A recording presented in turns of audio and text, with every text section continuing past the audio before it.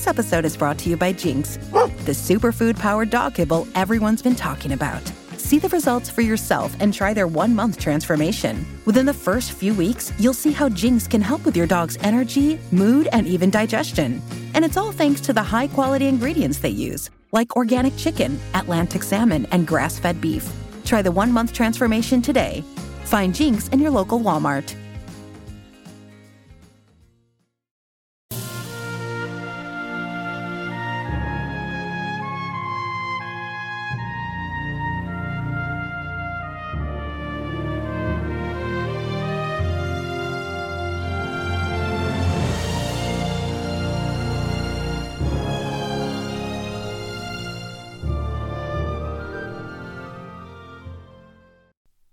Welcome back, everyone, to 1001 Best of Jack London. This is your host, John Hagedorn. Today, Part 5, Chapters 1 and 2. And now, Chapter 1, The Long Trail. It was in the air. White Fang sensed the coming calamity, even before there was tangible evidence of it. In vague ways it was borne in upon him that a change was impending. He knew not how or why, yet he got his feel of the oncoming event from the gods themselves. In ways subtler than they knew, they betrayed their intentions to the wolf-dog that haunted the cabin stoop, and that, though he never came inside the cabin, knew what went on inside their brains. "Listen to that, will you?" the dog musser exclaimed at supper one night. Weed and Scott listened. Through the door came a low, anxious whine, like a sobbing under the breath that had just grown audible. Then came a long sniff as White Fang reassured himself that his god was still inside and had not yet taken himself off in mysterious and solitary flight. "I do believe that wolf's on to you," the dog musher said. Weed and Scott looked across at his companion with eyes that almost pleaded, though this was given the lie by his words. "What the devil can I do with a wolf in California?" he demanded. "That's what I say," Matt answered. "What the devil can you do with a wolf in California?" But this did not satisfy Weed and Scott. The other seemed to be judging him in a non-committal sort of way. "White man's dogs would have no show against him," Scott went on. "He'd kill them on sight. If he didn't bankrupt me with damage suits, the authorities would take him away from me and electrocute him." "Yeah, he's a downright murderer, I know," was the dog musher's comment. Weed and Scott looked at him suspiciously. "It would never do," he said decisively. "It would never do," Matt concurred. "Why, you'd have to hire a man especially to take care of him." The other's suspicion was allayed. He nodded cheerfully. In the silence that followed, the low, half-sobbing whine was heard at the door, and then the long, questing sniff. "Well, there's no denying he thinks a hell of a lot of you," Matt said. The other glared at him in sudden wrath. "Damn it all, man! I know my own mind, and what's best." "I'm agreeing with you, only—" "Only what?" Scott snapped out. "Only—" The dog musher began softly, then changed his mind and betrayed a rising anger of his own. "Well, you needn't get so all fired up about it. Judging by your actions, one would think you didn't know your own mind." Weed and Scott debated with himself for a while, and then said more gently, "You are right, Matt. I don't know my own mind, and that's what's the trouble. Why, it would be rank ridiculousness for me to take that dog along," he broke out after another pause. "I'm agreeing with you," was Matt's answer, and again his employer was not quite satisfied with him. "But how in the name of the great Sardanapalus he knows you're going is what gets me," the dog musher continued innocently. "It's beyond me, Matt," Scott answered, with a mournful shake of the head. Then came the day when, through the open cabin door, White Fang saw the fatal grip on the floor and the love master packing things into it. Also there were comings and goings, and the erstwhile placid atmosphere of the cabin was vexed with strange perturbations and unrest. Here was indubitable evidence. White Fang had already scented it. He now reasoned it. His god was preparing for another flight, and since he had not taken him with him before, so now he could look to be left behind. That night he lifted the long wolf howl, as he had howled in his puppy days when he fled back from the wild to the village to find it vanished and naught but a rubbish heap to mark the site of Gray Beaver's teepee. So now he pointed his muzzle to the cold stars and told to them his woe. Inside the cabin the two men had just gone to bed. "He's gone off his food again," Matt remarked from his bunk. There was a grunt from Weed and Scott's bunk and a stir of blankets. "From the way he cut up the other time you went away, I wouldn't wonder this time but what he died." The blankets in the other bunk stirred irritably. "Oh, shut up," Scott cried out through the darkness. "You nag worse than a woman." "I'm agreeing with you," the dog musher answered, and Weed and Scott was not quite sure whether or not the other had snickered. The next day, White Fang's anxiety and restlessness were even more pronounced. He dogged his master's heels whenever he left the cabin, and haunted the front stoop when he remained inside. Through the open door he could catch glimpses of the luggage on the floor. The grip had been joined by 2 large canvas bags and a box. Matt was rolling the master's blankets and fur robe inside a small tarpaulin. White Fang whined as he watched the operation. Later on, 2 Indians arrived. He watched them closely as they shouldered the luggage and were led off down the hill by Matt, who carried the bedding and the grip. But White Fang did not follow them. The master was still in the cabin. After a time, Matt returned. The master came to the door and called White Fang inside. "You poor devil," he said gently, rubbing White Fang's ears and tapping his spine. "I'm hitting the long trail, old man, where you cannot follow.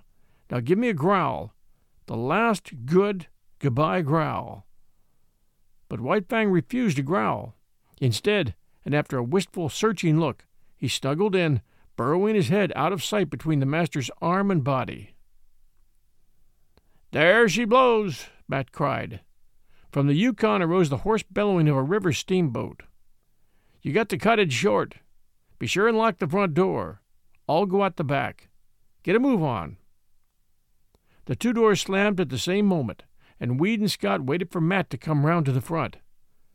From inside the door came a low whining and sobbing. Then there were long, deep-drawn sniffs. "You must take good care of him, Matt," Scott said, as they started down the hill. "Right, and let me know how he gets along." "Sure," the dog musher answered. "But listen to that, will you?" Both men stopped. White Fang was howling as dogs howl when their masters lie dead. He was voicing an utter woe, his cry bursting upward in great, heartbreaking rushes, dying down into quavering misery, and bursting upward again with a rush upon rush of grief. The Aurora was the first steamboat of the year for the outside, and her decks were jammed with prosperous adventurers and broken gold-seekers, all equally as mad to get to the outside as they'd been originally to get to the inside. Near the gangplank, Scott was shaking hands with Matt, who was preparing to go ashore. But Matt's hand went limp in the other's grasp as his gaze shot past and remained fixed on something behind him. Scott turned to see. Sitting on the deck several feet away and watching wistfully was White Fang. The dog musher swore softly in awe-stricken accents. Scott could only look in wonder. "Did you lock the front door?" Matt demanded. The other nodded and asked, "How about the back?" "You just bet I did," was the fervent reply. White Fang flattened his ears ingratiatingly, but remained where he was, making no attempt to approach. "I'll have to take him ashore with me." Matt made a couple of steps toward White Fang, but the latter slid away from him. The dog musher made a rush of it, and White Fang dodged between the legs of a group of men. Ducking, turning, doubling, he slid about the deck, eluding the other's efforts to capture him. But when the love master spoke, White Fang came to him with prompt obedience. "Won't come to the hand that's fed him all these months," the dog musher muttered resentfully. "And you ain't never fed him after the first days of getting acquainted. I'm blamed if I can see how it works out that you're the boss." Scott, who had been patting White Fang, suddenly bent closer and pointed out fresh-made cuts on his muzzle and a gash between the eyes. Matt bent over and passed his hand along White Fang's belly. "We plump forgot the window. He's all cut and gouged underneath. He must have butted clean through it, b'gosh." But Weed and Scott was not listening. He was thinking rapidly. The Aurora's whistle hooted a final announcement of departure. Men were scurrying down the gangplank to the shore. Matt loosened the bandana from his own neck and started to put it around White Fang's. Scott grasped the dog musher's hand. "Goodbye, Matt, old man.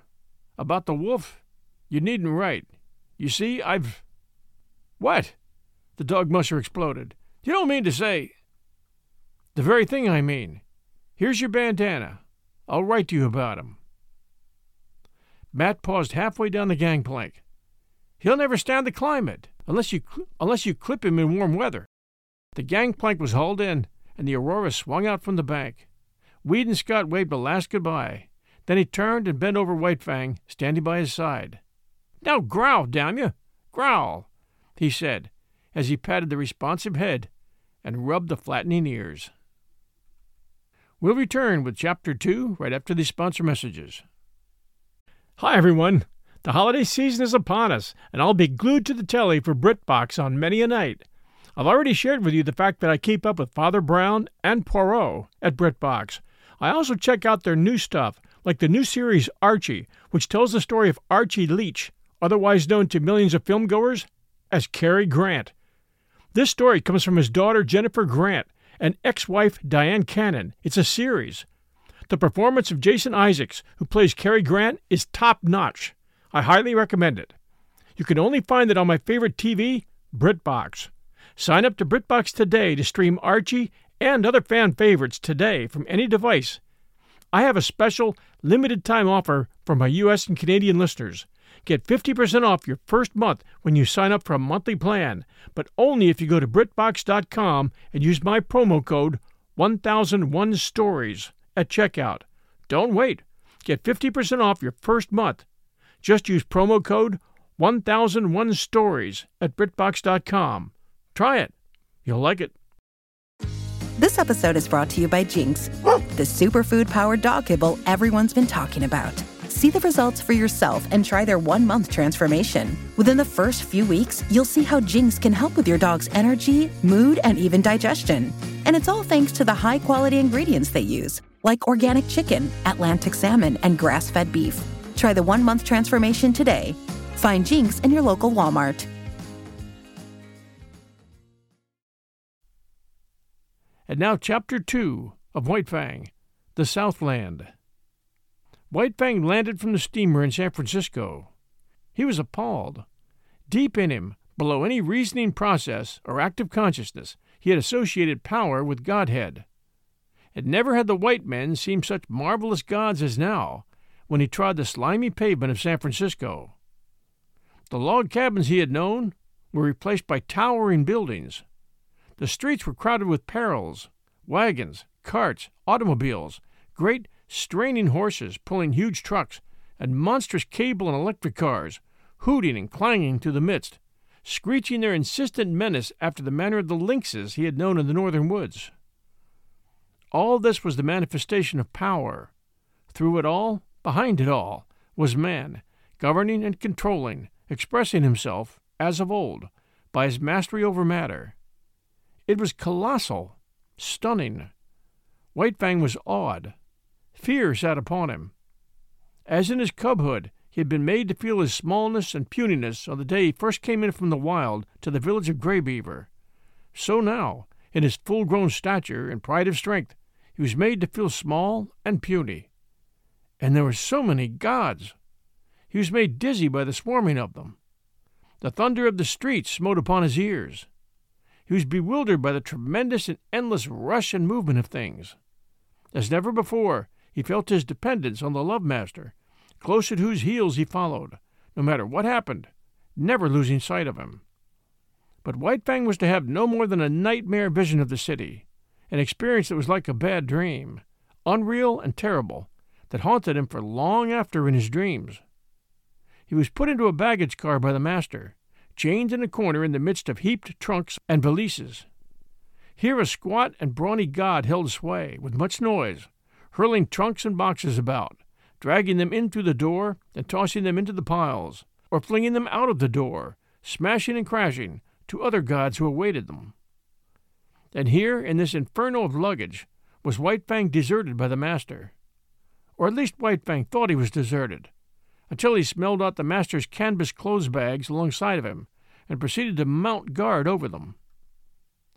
"'Bout time you come," growled the god of the car an hour later, when Weed and Scott appeared at the door. "That dog of yourn won't let me lay a finger on your stuff."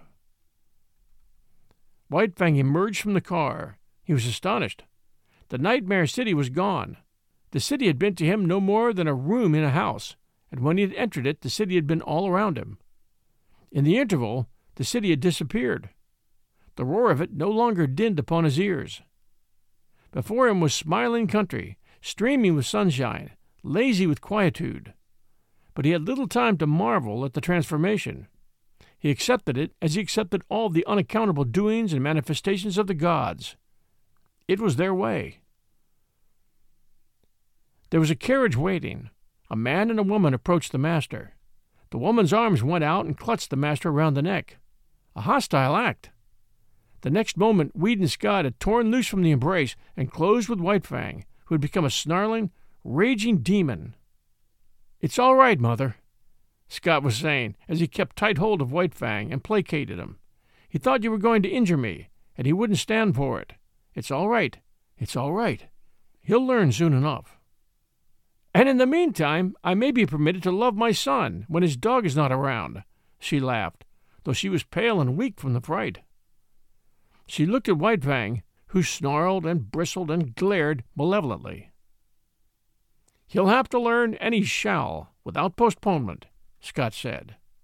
He spoke softly to White Fang until he had quieted him, then his voice became firm. "Down, sir! Down with you!" This had been one of the things taught him by the master, and White Fang obeyed, though he lay down reluctantly and sullenly. "Now, Mother."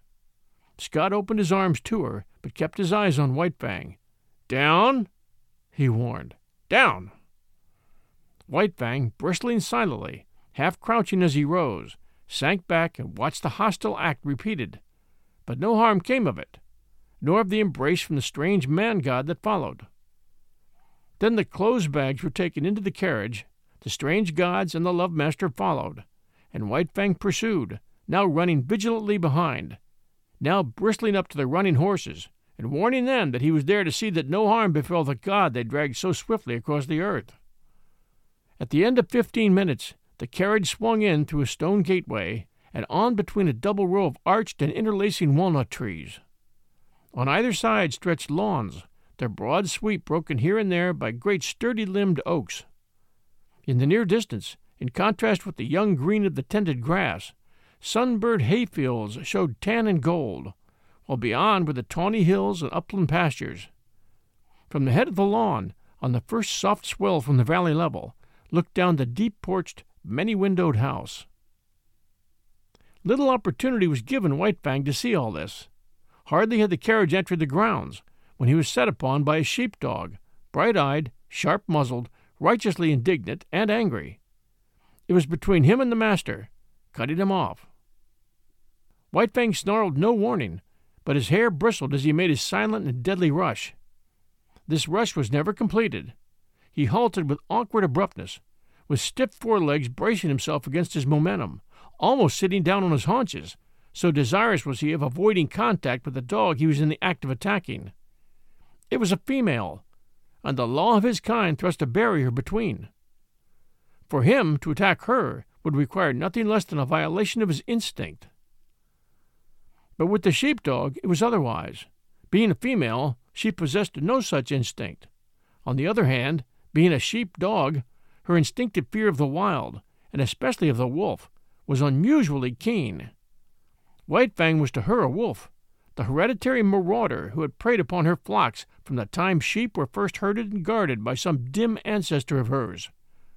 And so, as he abandoned his rush at her and braced himself to avoid the contact, she sprang upon him. He snarled involuntarily as he felt her teeth in his shoulder, but beyond this made no offer to hurt her. He backed away, stiff-legged with self-consciousness, and tried to go around her. He dodged this way and that, and curved and turned, but to no purpose. She remained always between him and the way he wanted to go. "Here, collie!" called the strange man in the carriage. Weedon Scott laughed. "Never mind, father. It's good discipline. White Fang will have to learn many things, and it's just as well he begins now. He'll adjust himself all right." The carriage drove on, and still Collie blocked White Fang's way. He tried to outrun her by leaving the drive and circling across the lawn, but she ran on the inner and smaller circle, and was always there, facing him with her 2 rows of gleaming teeth. Back he circled, across the drive to the other lawn, and again she headed him off. The carriage was bearing the master away. White Fang caught glimpses of it disappearing amongst the trees. The situation was desperate. He essayed another circle. She followed, running swiftly, and then suddenly he turned upon her. It was his old fighting trick. Shoulder to shoulder, he struck her squarely. Not only was she overthrown, so fast had she been running that she rolled along, now on her back, now on her side, as she struggled to stop, clawing gravel with her feet and crying shrilly her hurt pride and indignation. White Fang didn't wait to watch. The way was clear, and that was all he had wanted. She took after him, never ceasing her outcry. It was the straightaway now, and when it came to real running, White Fang could teach her things. She ran frantically, hysterically, straining to the utmost, advertising the effort she was making with every leap. And all the time White Fang slid smoothly away from her, silently, without effort, gliding like a ghost over the ground. As he rounded the house to the porte cochere, he came upon the carriage. It had stopped, and the master was alighting. At this moment, still running at top speed, White Fang became suddenly aware of an attack from the side. It was a deer-hound rushing upon him. White Fang tried to face it, but he was going too fast, and the hound was too close. It struck him on the side, and such was his forward momentum and the unexpectedness of it, White Fang was hurled to the ground and rolled clear over. He came out of the tangle a spectacle of malignancy, ears flattened back, lips writhing, nose wrinkling, his teeth clipping together as the fangs barely missed the hound's soft throat. The master was running up, but was too far away, and it was Collie that saved the hound's life. Before White Fang could spring in and deliver the fatal stroke, and just as he was in the act of springing in, Collie arrived. She had been outmaneuvered and outrun, to say nothing of her having been unceremoniously tumbled in the gravel, and her arrival was like that of a tornado, made up of offended dignity, justifiable wrath, and instinctive hatred for this marauder from the wild. She struck White Fang at right angles in the midst of his spring, and again he was knocked off his feet and rolled over. The next moment the master arrived, and with one hand held White Fang, while the father called off the dogs. "I say, this is a pretty warm reception for a poor lone wolf from the Arctic," the master said, while White Fang calmed down under his caressing hand. "In all his life he's only been known once to go off his feet, and here he's been rolled twice in 30 seconds. The carriage had driven away, and other strange gods had appeared from out of the house. Some of these stood respectfully at a distance, but 2 of them, women, perpetrated the hostile act of clutching the master around the neck. White Fang, however, was beginning to tolerate this act. No harm seemed to come of it, while the noises the gods made were certainly not threatening.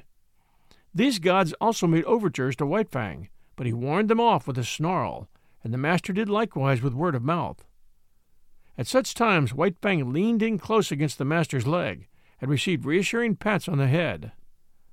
The hound, under the command, "Dick, lie down, sir," had gone up the steps and lain down to one side of the porch, still growling and keeping a sullen watch on the intruder. Collie had been taken in charge by one of the women gods, who held arms around her neck and petted and caressed her. But Collie was very much perplexed and worried, whining and restless, outraged by the permitted presence of this wolf, and confident that the gods were making a mistake. All the gods started up the steps to enter the house. White Fang followed closely at the master's heels. Dick on the porch growled, and White Fang, on the steps, bristled and growled back. "Take Collie inside and leave the 2 of them to fight it out," suggested Scott's father. "After that they'll be friends." Then White Fang, to show his friendship, will have to be the chief mourner at the funeral," laughed the master. The elder Scott looked incredulously, first at White Fang, then at Dick, and finally at his son. "You mean?" Weed nodded his head. "I mean just that. You'll have a dead Dick inside 1 minute. 2 minutes at the farthest." He turned to White Fang. "Come on, you wolf. It's you that'll have to come inside." White Fang walked stiff-legged up the steps and across the porch, with tail rigidly erect, keeping his eyes on Dick to guard against a flank attack, and at the same time prepared for whatever fierce manifestation of the unknown that might pounce out upon him from the interior of the home. But no thing of fear pounced out. And when he had gained the inside, he scouted carefully around, looking at it and finding it not. Then he lay down with a contented grunt at the master's feet, observing all that went on, ever ready to spring to his feet and fight for life with the terrors he felt must lurk under the trap roof of the dwelling. Thanks for joining us for these 2 chapters from Jack London's White Fang. This is your host and storyteller, John Hagedorn. This is 1001 Best of Jack London. Please do share our show with a friend. And we'll be back next Sunday at 12 p.m. noon Eastern Time. Until then, everyone, stay safe, and we'll be back soon.